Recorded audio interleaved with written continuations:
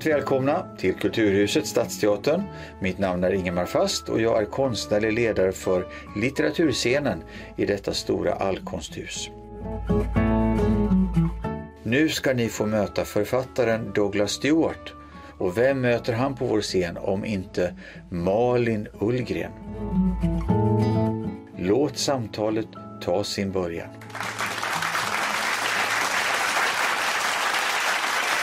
He arrived from nowhere. No, that's not true. He, like everybody else, arrived from somewhere. From a place, a time, a socio-economic background that he depicted in such a way that thousands and thousands of readers across this fragile world took his debut novel to their hearts. And the achievement was so remarkable, I think, since this happened to be a person who arrived into the literary world as a full-blown writer from the very first page. Shuggie Bain was a prime example of literature of the highest carat. Literature making us all experience the damning, disastrous, destructive lives that people actually have to endure. And still, all through this piece of art, you heard the voice of a humanist, the beat of a pulsating heart refusing to stop beating. And if some people thought that this debut was simply a flash in the night, then they were wrong. And it's proved with such considerable and inexorable force by the new novel, Young Mango, in Swedish Unge Mango, translated by Eva Åsefelt, who dressed Shuggie Bain in such on-the-spot Swedish, and she deserves what? Yes.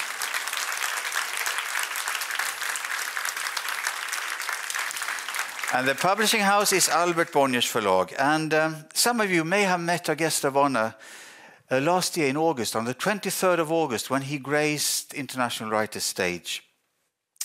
And I have to admit that since this is my very last week chairing this stage, I am so grateful, I am happy, and I am moved that this cherished writer was able to arrive in Stockholm before I evaporate, or simply withdraw into the shadows.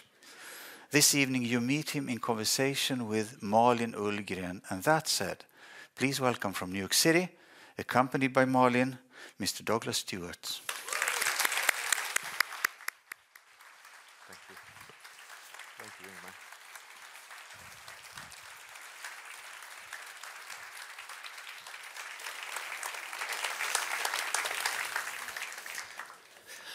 Hi again. Hello again. Thank you for having me back in Stockholm. It's so good to see everybody.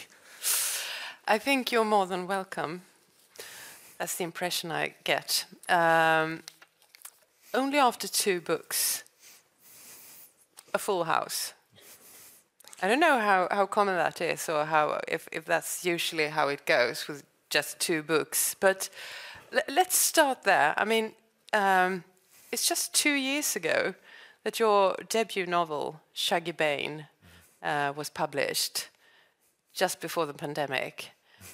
And it blew up, if that's a positive description, into a great success. Have you gotten used to it, to being like an internationally famous writer? I think because it happened so quickly and it happened so publicly, everybody thinks that the success came overnight in some way. But Shuggie was a book that was 12 years in the making, 10 years in the writing. And for me, it was a very private, personal toil over that time. I didn't share it with anyone. And in fact, the very first draft of Shuggie Bain was 1,800 pages. And it was these 2 enormous legal binders. You know, I have a very complicated relationship with literature and with the class system that bore me and that I grew up in. And I didn't think I had permission to write a book. And so I just sat down at my desk one day while I was working full-time in fashion, and I began to write. And the first I just said, just write another sentence, a paragraph, a story. And the problem with that is you end up with an 1,800-page first draft. And I turned to my husband and I said to him, "Will you read this?" And he said, "Yeah, okay, if I must." And the poor guy went into the other room, and I was listening to him through the doorway. And I gave him about 4 hours, and I was listening to him sigh and sort of laugh. And I went in and I said, "Are you finished?" And he said, no. And it took him about 7 months to read it. But I looked at it again recently, and for the first 200 pages, he uses a very fine-nibbed pen, and he attends to every character, the world I'm building, my use of language. And then about page 200, he gives up the will to live. And he gets this big fat Sharpie, and he just starts to do this through whole pages. And in the margin, he writes, "Ugh," or "yes," or "stop it." But I begged him, and then I badgered him to read the first draft of Shuggie ages, 12 years ago. And he did it, and he spent 7 months doing it. And then he gave it back to me. And I was so offended that he'd done exactly what I'd asked him to, that I didn't speak to him for 7 weeks. No, really? Yeah, so really. And so actually he didn't read Young Mungo until it was finished, because the marriage couldn't take it. You still have a ring? We still have a ring, yeah. It does, move. But so yeah, let's go on there. You said you started writing, you were in the fashion industry, and quite some big labels as well, like the Gap and Kate Spade and for how long had you had that?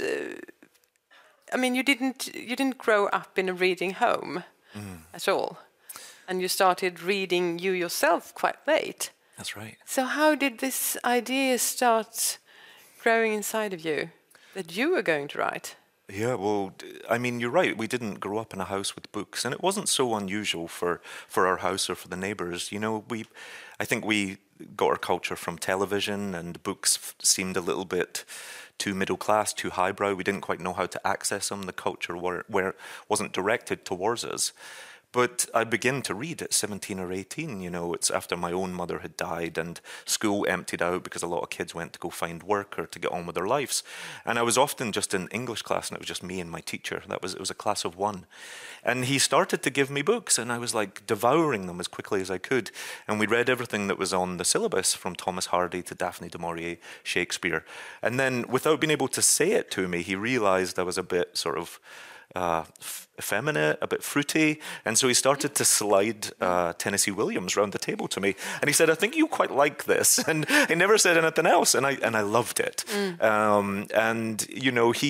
It was absolutely everything I wanted, and actually there's a bit of Amanda Wingfield and a bit of Blanche Dubois in Agnes Bain, but it was too late for me to give my life to academia or to books. I was so remedial, I was so far behind. And so instead I went into textiles. I had teachers that cared very deeply for me. And they said, "You're an artistic kid that has terrible, academic track record." My own education had been so disrupted by bullying for being queer. And also my mother was sick my entire life with alcoholism. And so there were many days, there were weeks I just couldn't go to school. I couldn't leave her. And so by the time I'm 18, I can draw. I have an ability with imaginary worlds. And they say, "That's great. You should do textiles, because textiles is a trade. You'll always be employed as a Scotsman if you study textiles." And in fact, when I came out of college, even Thatcher had decimated the textile industry too. So I thought, oh, fuck, what am I going to do? And I had to go and do a master's. But it was my master's that actually took me to New York and took me into fashion. And I worked for Calvin and for Ralph and for Kate and for the Gap. Calvin Klein. Yeah. Ralph Lauren. Yeah, not my cousin Calvin, my uncle Calvin. No, Calvin Klein. But at the height of my fashion career, I was desperately unhappy because I wasn't expressing myself properly. Were you? Desperately unhappy. Yeah, I think the thing that had attracted me to fashion in the first place was the ability to tell stories, was the ability to connect with someone you didn't know and move them and make them use their imagination and for them to travel through clothing. And eventually my career just became about making stuff and managing huge international teams to make more stuff. And so for me, the passion went out of it. And that's really when I sat down to write Shuggie Bain. It was a winter afternoon in 2008. And as soon as I began, I could go, 2, 3, 4 weeks where I couldn't get back to a page because my job was so demanding. But I dreamt of it. I couldn't wait. It was like if I had 30 minutes in a week, it was the best 30 minutes. But did you never, before that, think, I want to write? No, I didn't. I would write some snippets. I would write a little bit of prose, perhaps some dialogue, but nothing was really sort of catching momentum. And that's why when I began writing Shuggie Bain, I actually began in the middle of the book. I wrote chapter 13 first, which is the scene where the two brothers go scrapping for copper and Leek, the middle brothers, on the Sea of Slag. And it came to me because I'd always been a visual thinker, almost like a piece of cinema. I could see every scene, every glimpse that the camera would see, and for the whole chapter, and then my struggle was capturing it in words on the page. And actually, I approach a lot of my writing like that. I'm not a writer that often comes to a chapter without knowing what's going to happen, because I carry it in my mind in images for a long time before I sit it down. I don't sit at the page and then fumble through something. I can see it, I fumble through it in my mind for a long time, and then I set it down. You're mentioning your ability to visualize, or I mean, it's rather striking when you read both your novels how worlds come alive, I think, and that makes me think that, oh, so this has happened to him, and this has happened to him, and this has happened as well, because I can't imagine that you can sort of make it so real when you talk about the copper excursion. And so, do you make those things up? Yeah, I do. And in fact, I use my imagination. But I come from the same milieu, the same streets, the same circumstances as Shuggie and of Mungo also. You can consider the books almost as a cycle of manhood. These are young Glaswegian men heading towards their adulthood, and they almost, they could be cousins in a way. They could be two lenses of a camera looking at the same time and place. But when I began to write Shuggie, I thought I was going to write it from an 8-year-old boy's point of view. I thought we were going to really look at this young man, and he would look at addiction and mass unemployment and the disintegration of traditional male-female relationships, all of these things. And almost as soon as I began, the chorus rushed in and said, you can't tell this without us. And that's when it stopped being a work of biography and started to become a work of fiction, because so much of the book takes place in rooms that if I'm a proxy for Shuggie, could never have been in. And I found that I could be braver when I did that, when I could really give over to fiction, because part of the catharsis of writing this book for me, as someone who suffered with addiction, with poverty, with shame, with bullying for queerness, was considering the motivation of fictional characters that weren't myself. And so when I could, I'd always carried that grief and loss. I'd always carried a lot of wounds from being bullied, from being ostracized. And when I sat down and I thought, but why did those people do that? I came to a real place of healing through that. And so that was the power of fiction for me. And that was the sort of the change that came over me when I spoke to all the characters, and I understood all of them as deeply as I could. And also the joy of writing a working class story is the chorus, because so many people live through the same thing at the same time. The houses are standardized, the wages are standardized, we live in close relation to one another. This is not a book. Neither of my books are about a middle-class family that are going through a tough time on a street where everyone's flourishing. This is about a community in crisis often. It sure is. And how would you describe Young Mungo? What is it about? For those who haven't read it. That's a big question. I think it's a romance. It's a romance wrapped in social realism, in a thriller, and a little bit of horror. You've read it, you can tell. But it's a story at its heart about Mungo Hamilton, who is named after the patron saint of Glasgow, a very beloved saint who does very childlike miracles. But he's named after the saint because he's meant to bring some healing to some divisions in the community and inside his family. But he's a young man who's working class. He's quite a good-looking young lad, but he's not especially bright. He doesn't have such a bright future. He's very ordinary. And he is almost 16, and his mother's a very absent woman. His father has passed away. His mother is a bit of a rascal. She's a very young mother. She's raised her 3 children. Mungo's the youngest of 3, the eldest being 18, Hamish, Jodie in the middle, and then Mungo at only 15. And their mother, Maureen, is ready to get back out and seize life, and so she keeps disappearing. She disappears for weeks at a time.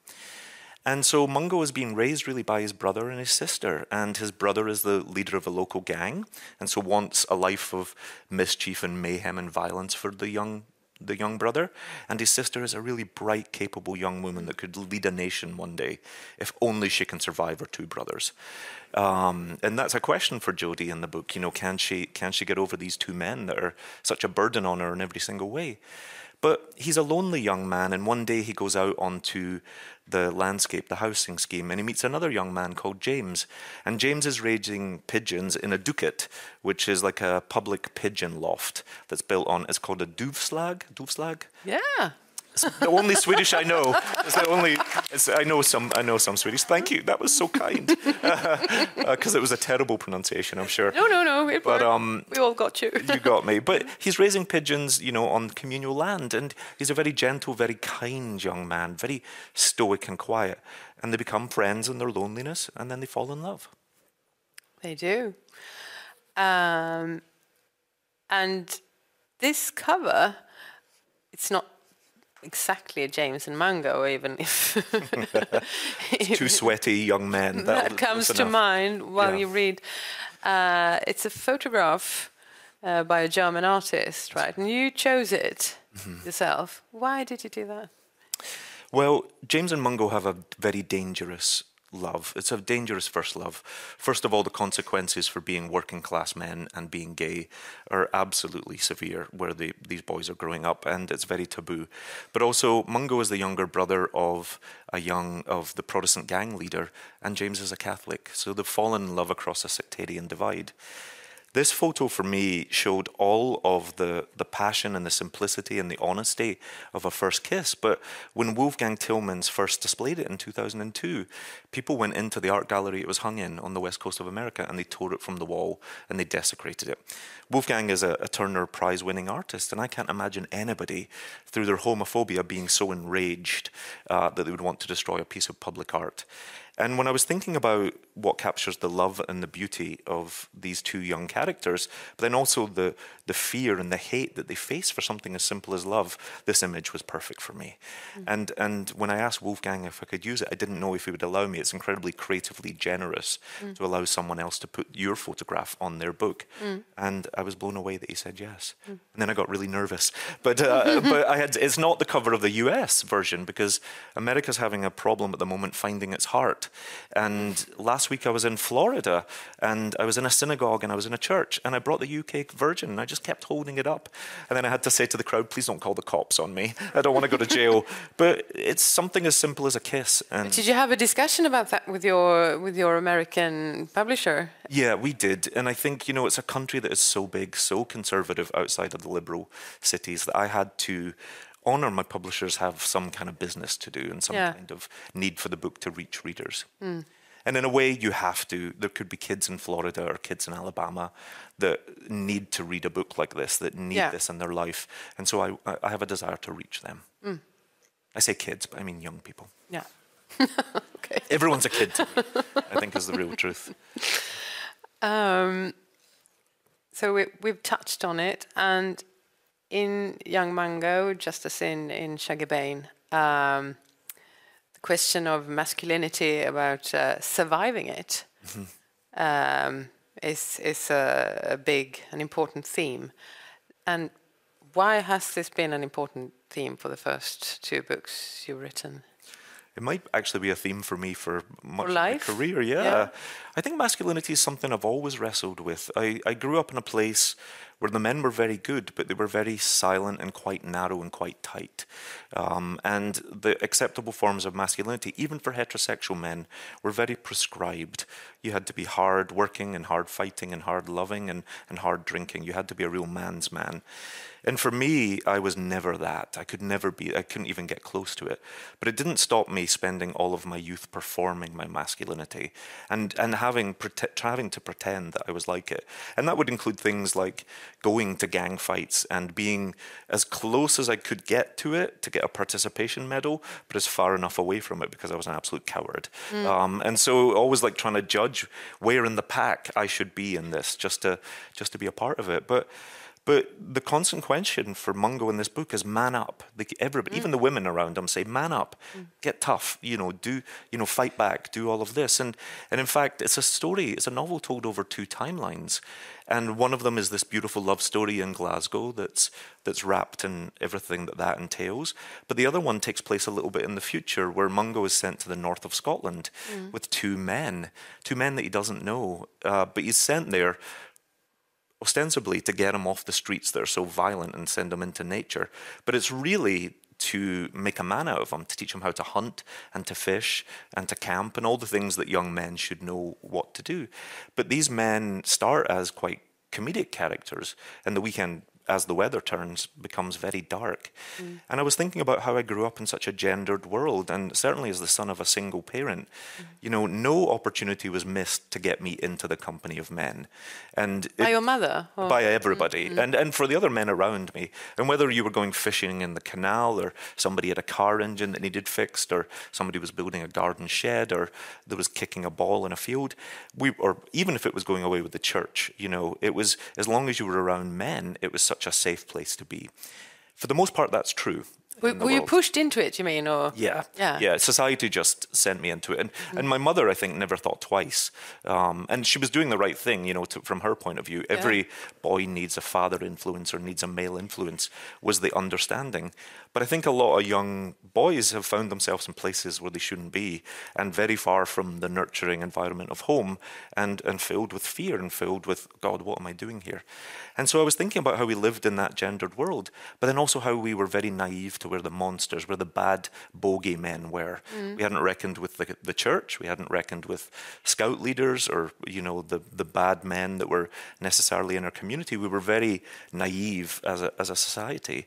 And that was a great place for me to build my fiction from when I was thinking about gender and masculinity, but it's a terrifying place for Mungo to be. It's I was thinking about that concept about men as offenders, not just of women, but also of men, and men as victims of sexual violence, for example. Did you think, we've come a far way in certain places around the world, so to speak. But it's still a young history, queer history, or this, its achievements. So portraying men as gay rapists. Did you think twice about that?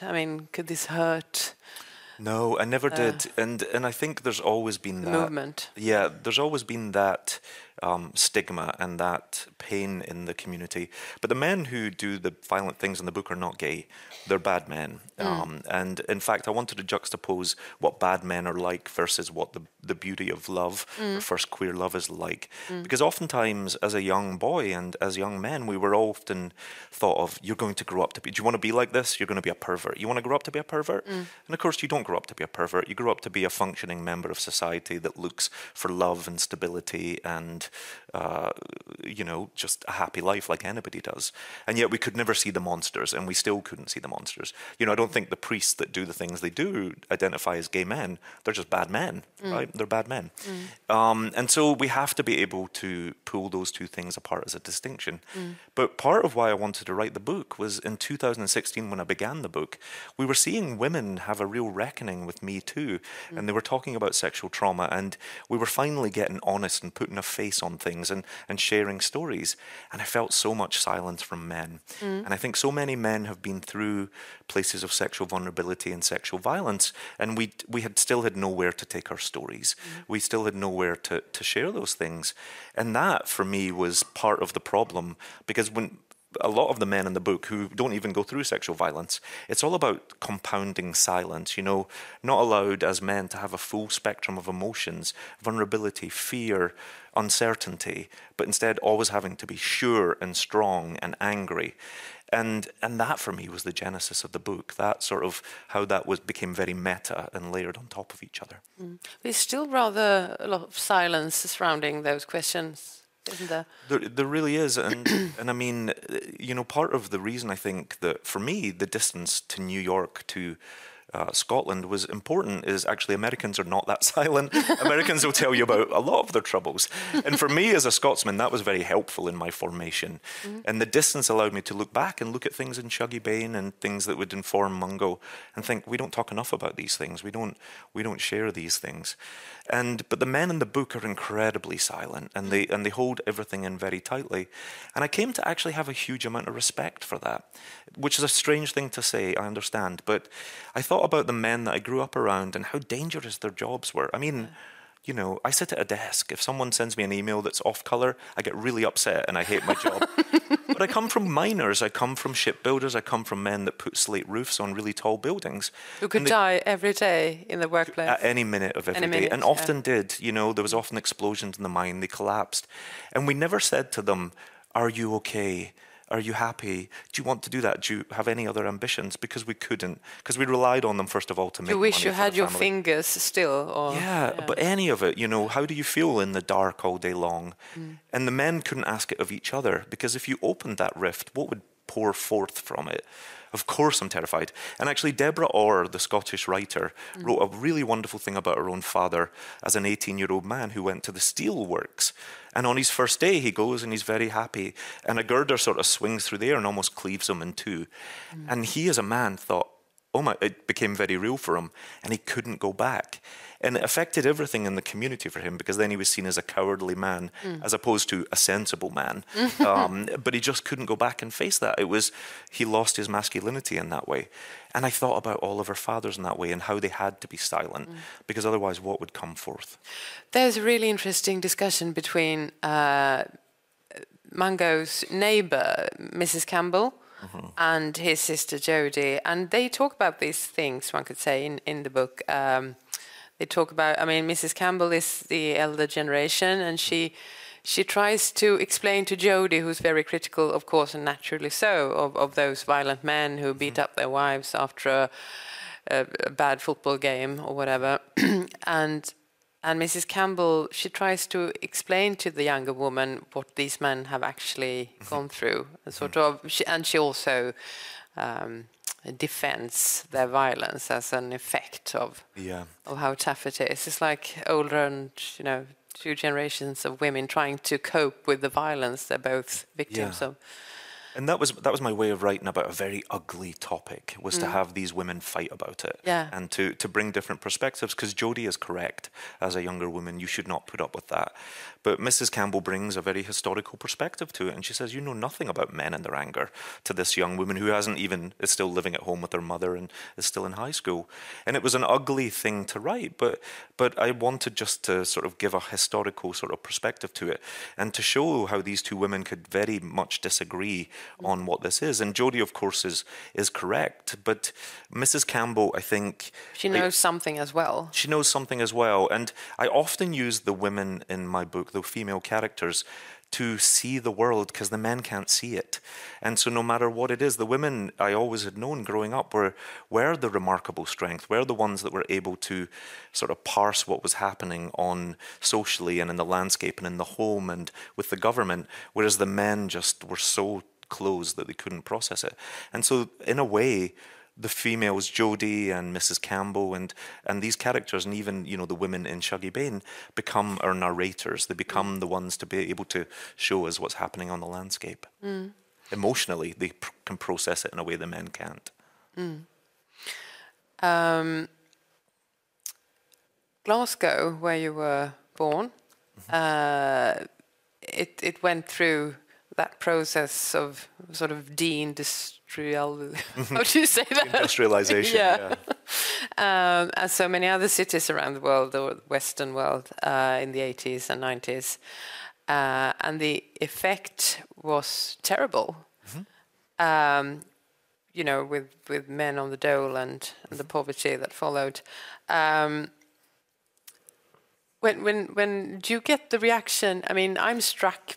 I know a bit about Glasgow in those days. I was there, as I told you. I know it wasn't prospering, even if it was about to become something else, I think, mid-90s. But it was obviously poor, tough areas. Are some of your readers shocked by the poverty that you're describing? Because this is like Western Europe, and kids aren't eating enough. Yeah. I mean, my readers aren't shocked at all. And are you talking about Glaswegian readers? No. Oh, world. Yeah, I guess they are. And I mean, for Englishmen, I don't know. Well, I think the book never changes, but the context tells me the answers and the questions, the conversations I have tell me much more about the readers than it tells me about my work, if that makes sense, because countries are very different. It was a very interesting conversation when I toured Germany, because the Germans perhaps didn't have such a visible working class that had struggled, nor did they understand perhaps why a mother would turn towards addiction. It was illogical to them, it seemed to me, to my German readers. Whereas when you go to Ireland or to Spain or to Pittsburgh and you talk to the African American community, they understand it perfectly. You don't have to explain it. They understand what it means to be overlooked, to be abandoned, to feel very sort of stuck in a way where women aren't given enough opportunity. And the thing about Glasgow is this book doesn't look to speak to Glasgow. Glasgow's always been an enormously diverse city. It has extreme wealth, has some of the oldest, most beautiful culture in the country. But we had 26% unemployment in some of the parts of the city. Life expectancy under the Thatcher government for working class men reduced to 11 years. She took 11 years off the life of the men in my community. And so we had a tough time, and that unemployment lasted for a decade, while conversely, the people who supported Thatcher in the South were printing money. They were making so much money. It was the advent of the yuppie. So you have the advent of the yuppie while you have this real decimation of the working class. And so for me, it was imperative that I wrote this story, but also wrote it from my family's perspective, from my mother's perspective, from a young queer perspective, because we don't do a great job of recording queer working class history. We've, for the longest time, have been denied a voice. We've been denied the access to the rooms to be able to record our history, whether that's literature or cinema. And so when I was thinking about writing Young Mungo, I was thinking the world's so much more positive for gay people. Like, you know, we're heading towards quite a bright future, I think. We still have a lot to do. Certainly trans people are really suffering at the moment, but it's better than it was when I was a kid, put it that way. And then I thought, but it doesn't mean that we shouldn't record our history or talk about it, because people would love for that to be erased and people would love for us not to talk about it. And so it's important for me to show all the consequences and the peril that Mungo and James are in. So yeah, you're building a literary universe with Glasgow in the middle, so to speak. What's going to come next? You sound like my editor. I have no and idea. When is it? Yes, exactly. Maybe a nap will be the very first thing to go. No, you know, I am looking to deepen my universe and to broaden it. And I think that feeling of just looking at the spectrum of masculinity is something I'm really interested in. I'm always writing about community and reputation and belonging. And so I'm working on my third novel at the moment. It's too early to really tell you too much about that. But I'm also hopeful that Shuggie Bain's going to come to the screen. We're working quite hard on that at the moment. And so, yeah. Yeah, so that's been really exciting, and the truth is, when is that? And well, it's not guaranteed. So we're hoping that was the activation word in that sentence. We are hoping, but we're working hard on it, and it seems quite positive, but we're not sure yet. But you know, but you're involved in the script writing, and and the reason why is because when they approached me at first, I said, I don't know that I want to spend 10 or more years with Shuggie and Agnes after I've spent 10 years with them. And then, honestly, you've met them. But I wasn't sure that I wanted to spend more time with them. And then I had to go away and reflect and think about how television was my church as a kid. It was how we got our stories. It was how we learnt about the world. And there are people in my family, people in my community that will never read Shuggie Bain. And I thought, I have a responsibility to translate this, to make it what it can be for the screen. And, we often talk about, I grew up in a house without books, and that's true. We had one tattered copy of Flowers in the Attic, because I think every mother had that in the 80s. Ooh. And I used to have a little sort of flick through it. But when you went into It's so weird when you think about it. I know, it's so weird that that's the only book in the house, I don't No, it's just that, yeah, you know what the book's really, about. Yeah, I know. It's really weird stories. But if you went into our front room, we had shelves and shelves of books. They were all red leather books, and my mother was incredibly house proud. And you would think you were in a doctor's office, but if you reached for one of the books and you took it down and you opened it, it was a video cassette cover. And so, you would think you were getting, I don't know, Henry James, and you got Dynasty, which probably might be the same thing almost, but could be related. I'm sure it's related somewhere. But so the appearance of books and screen are very close together for me. So you grew up without books, but obviously not without stories or storytelling. Do you think all those videos you watched has sort of formed you as a storyteller? Because we talked about you're so able of visualizing so that I can feel what you see inside. What did you learn? Yeah, I don't know so much. From TV. Oh, what did I learn from television? Oh, I travelled.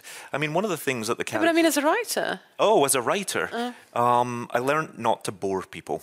I try That's really good. through my writing not to allow a lull into... I think you get a lot from my books, but I don't think I often bore people. I don't often, you can feel a bit shaken. And so I learned about the dramatic art. I learned about holding attention. I learned about the unexpected through television. But I also come from a place of oral tradition. And although we didn't have books, we always had to tell stories, and you couldn't go to somebody's house. You couldn't go visit your granny or go to a neighbour's house where she wouldn't turn to you at 7 years old and say, tell me what you've been up to. And she meant, really tell me what you've been up to. And so you had to weave that into a narrative as well. And I've heard Colm Tóibín say the same sort of thing. And you have it in pub culture. You have it, on a Friday night standing at the bar. And those are important ways to tell stories. And so for me, that's been something I've always lent on. But yeah, television was... it was one of the things the characters go through in my novels, and Mungo goes through this, is, as I said, Glasgow's a hugely diverse city. The Scottish Highlands are only 30 miles north of the city. They're there, and so many people have travelled and enjoyed it. Mungo never gets to see it. He never really gets off of the housing estate he lived on. And even myself, I was 19 before I saw the well-heeled part of town. And actually had left Glasgow and I'd gone to college, and I'd met girls at college, and I'd said, what do you like to do for fun? And they said, we love to go to the West End of Glasgow. And so they took me back to my city, and they introduced me to, the art museums and the galleries and the fine restaurants and the coffee shops, whatever we were doing. And I'd never seen it. And so that feeling of sort of not being able to travel, that sort of locked in place thing, is something that really affects the destinies of my characters. You mentioned that you don't want to bore people, and some people where you grow up wouldn't be able to or feel comfortable with reading one of your novels, but they might watch a TV series. But I think one of your aims as a writer, I understand it, is to sort of write, to make your novels available for someone like Agnes or some of the people you grew up with. How do you balance that sort of availability with like artistic integrity, or is it a struggle, or does it come naturally? Actually, it really was a struggle. I was aware when I was writing Shuggie Bain and Young Mungo that I could probably have a more successful book if I wrote it in received pronunciation, if I just used standard English to convey this. But as soon as I began to write Shuggie Bain, I thought, who am I writing this for? Whose side am I on? And if Shuggie and Agnes don't ever find themselves in literature or turn to literature, and I didn't use their language, then I would have been on the side of the reader looking at these characters, as opposed to where I I wanted to be, which was shoulder to shoulder with my characters. And so I wrote the novel for Shuggie and Agnes. And as soon as I came to that realization at the beginning, the language could flow freely for me. And I could use English, I could use Scots, I could use Glaswegian dialect. I could tell a lot about class by how each of the individual characters talks, what they're aspiring to, the shame they're trying to hide, how the British imperial system had affected this mother in Glasgow. And that's when the joy really came to the writing for me. And so when you talk about integrity, it was about integrity of standing by my characters and explaining their world to them first of all. But it was part of the reason why Shuggie Bain was so soundly rejected. I think people thought that readers wouldn't be able to follow along. You wouldn't want to see language in this way. And I'd always known readers to be curious. I was projecting from myself. But I'd always known that we pick up books to be introduced to new language and learn new words and immerse ourselves in an experience. But I was so confident when my agent sent out the novel, and she said to me, when you get a response from a publishing house, do you want to know? And I said, yes, this is going to be great, you know. And very quickly, in 2 weeks, I was rejected 20 times. Soundly rejected across the board. And the night that I won the Booker, and I took it all in, I didn't change a comma, I didn't move, a paragraph, I didn't alter anything about the manuscript. But the night that I won the Booker, a journalist asked me about rejection. And I said, whoa, I was rejected 20 times really quickly. And my agent sort of unmutes the Zoom call. And she went, you were rejected 44 times. I just stopped telling you. And I thought, well, I wasn't the man that I thought I was. But I'd realized that I'd written the book I'd wanted to write for Agnes and Shuggie, and nothing would shake me from that. That's amazing. I think it sounds to me as a rather unusual state of mind for a debutante. Well, I created the art I had wanted to make, and I'd spent so long in fashion, which is, the intersection of creativity and commerce. And I'd seen how ideas can change to try and chase something, and then the idea's not worth very much in fashion. And so I just thought, no, I've written the book I want, and if nobody reads it other than my poor husband, so be it. Okay. Yeah. We're so glad that you thank you. stuck to that notion. Tenderness and violence, tenderness and then a whole lot of violence, and pride and shame, they go together, intertwined through both your novels, I think. Yeah. So is that, was that what it was like? Or is it the way it is for these people in Glasgow? I think sometimes that's what life is like. I think sometimes sadness and joy, or sadness and humour, go together, because one is almost the antidote or the opposite to the other. And I've known, there's a saying in Scotland that says you'll have more fun at a Glaswegian funeral than you ever would at an Edinburgh wedding. And there's a lot of clues in that.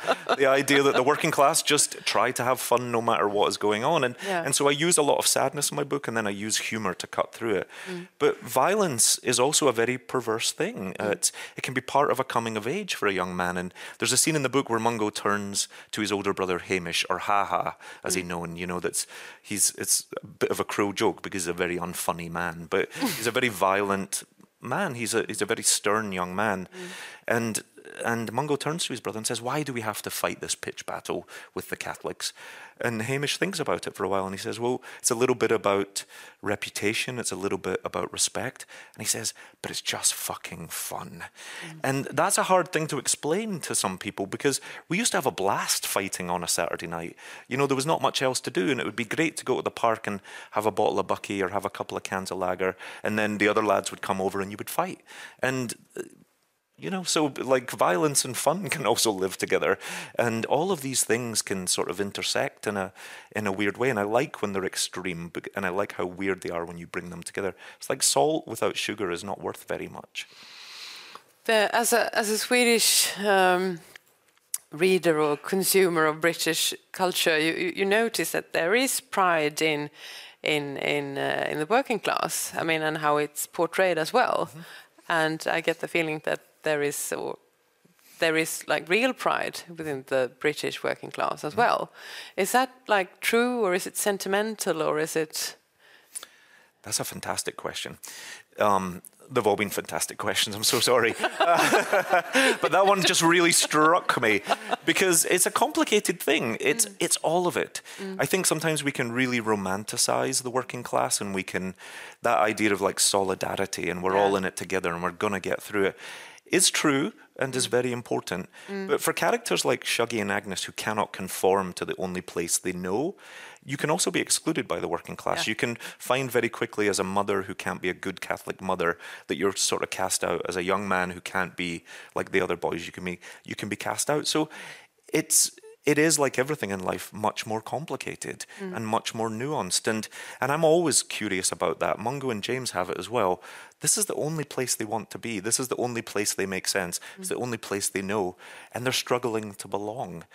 And there's been a huge shift also in the working class that Thatcher had a role in with the dissolution of unions and the organised bargaining power of the working class. And now that's also changed now, where people feel much more lonely and isolated and not necessarily part of a broader thing.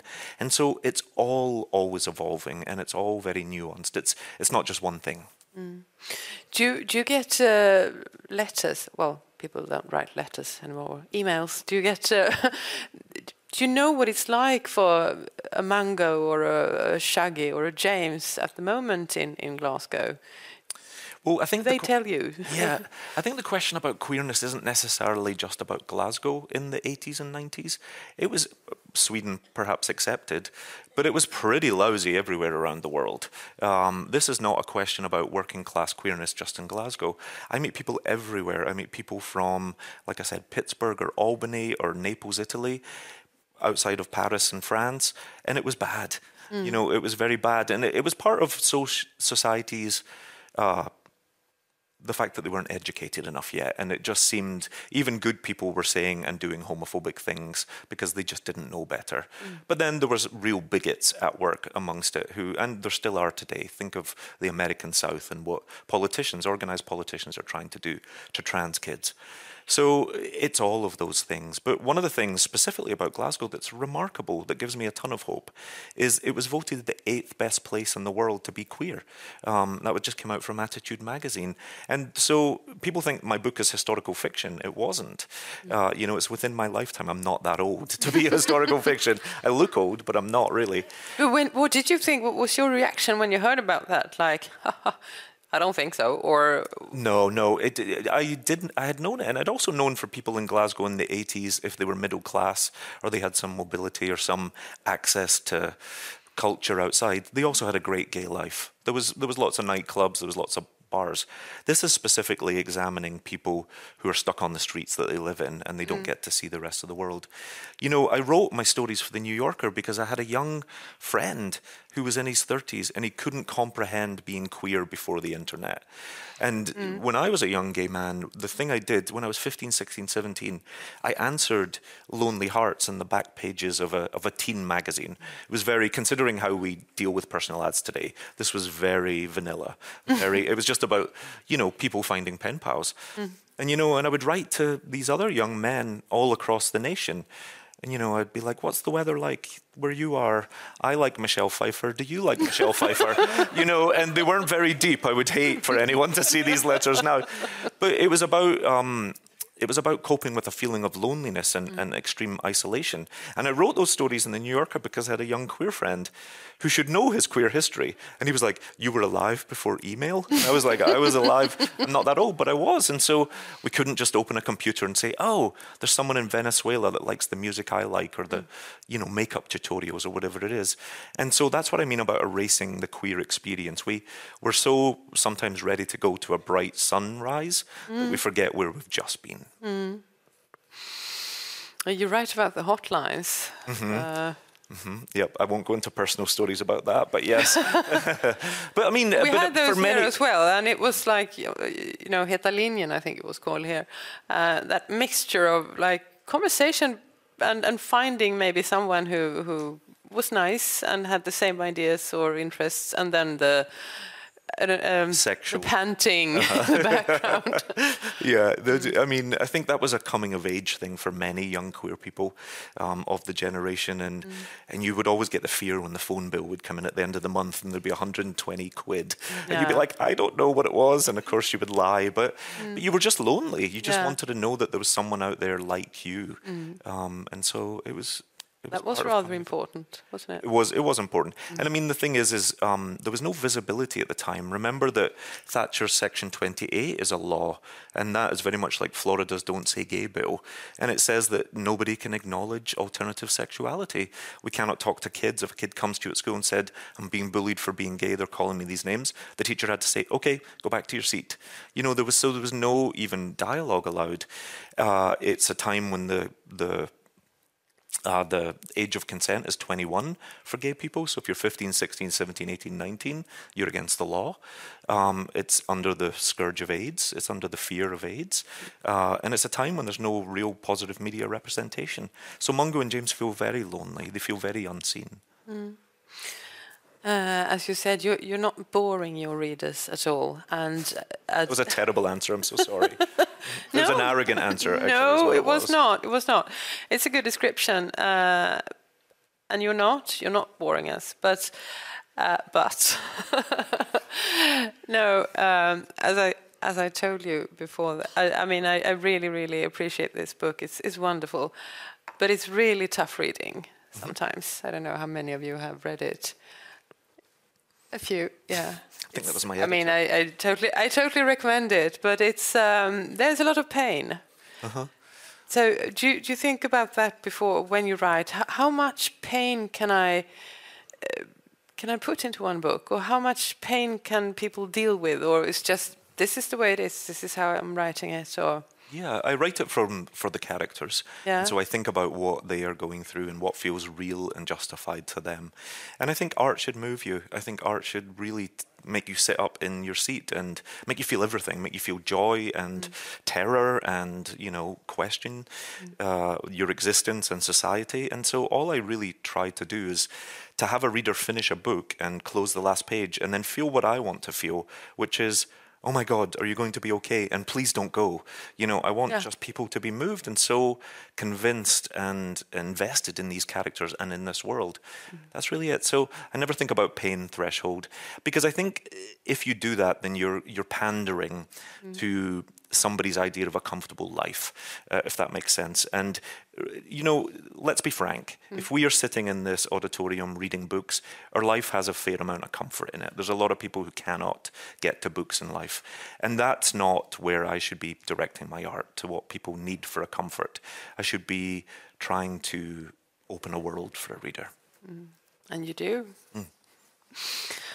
You're going to read for us, aren't you? Yeah, I'd love to. So what's the context?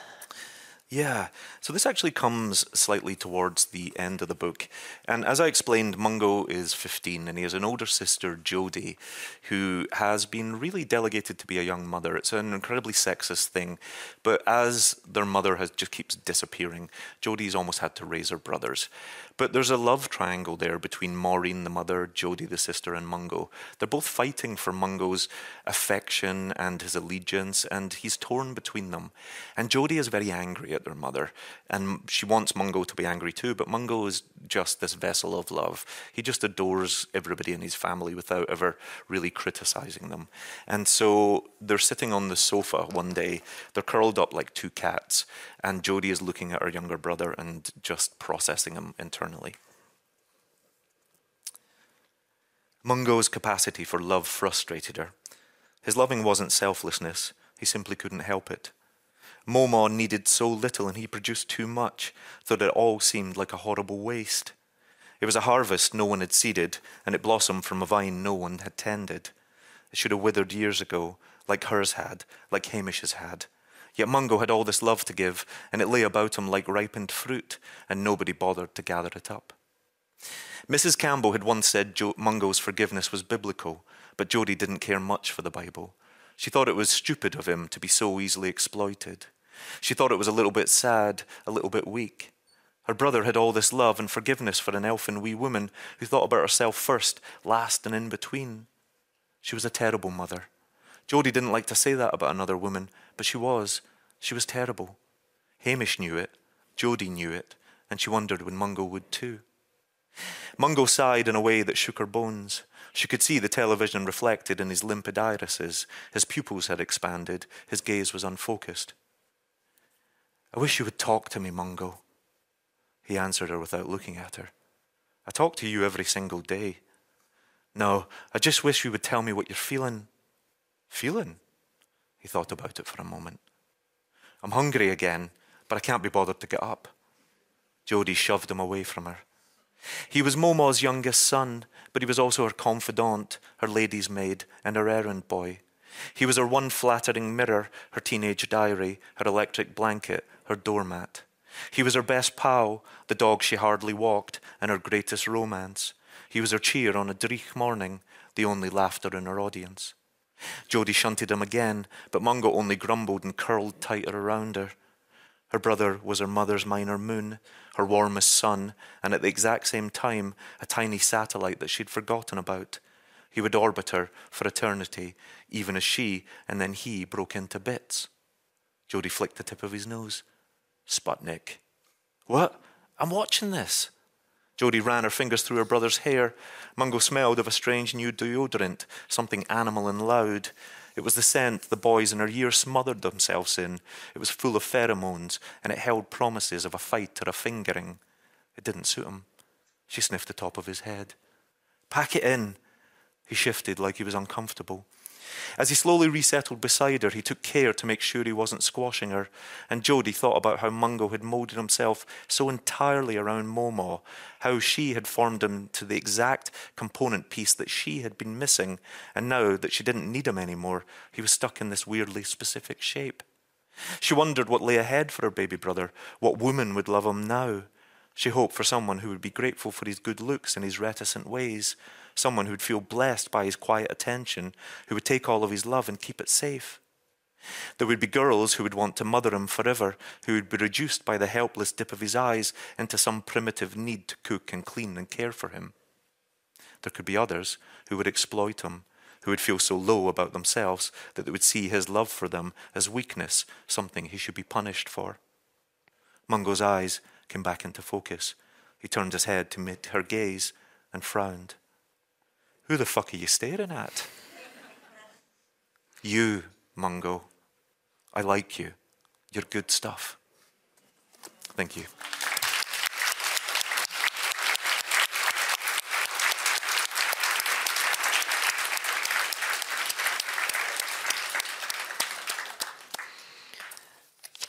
So, moved again.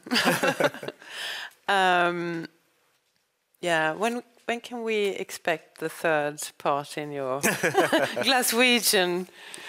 Well, actually, there's a small series? Yeah, there's a small. In English, we call it an Easter egg. I don't know if that makes sense in Swedish. But there's a little hint, a little treat for readers in Young Mungo, and some readers miss it and some readers don't. But I am placed an information about something. Sequel. I can't tell you. I'd spoil it for you. But I think anyone who's curious about what's going on in the world and what happened to the Baines, will find out some things. And for me, Mungo and Shuggie are real lives to me that cross each other's paths and will go on. And I don't think it'll be in my next book or the next book, but eventually I think we might hear more from them. I'm very happy to hear that. Thank you, Douglas Stewart. Thank you. Thank you. Thank you so much. Thank you. I'm too old to stand, so I sit. Now, Douglas, I guess you understand that you are admired, and I presume that you understand that you are already an important literary voice. And you must understand that you are very much loved.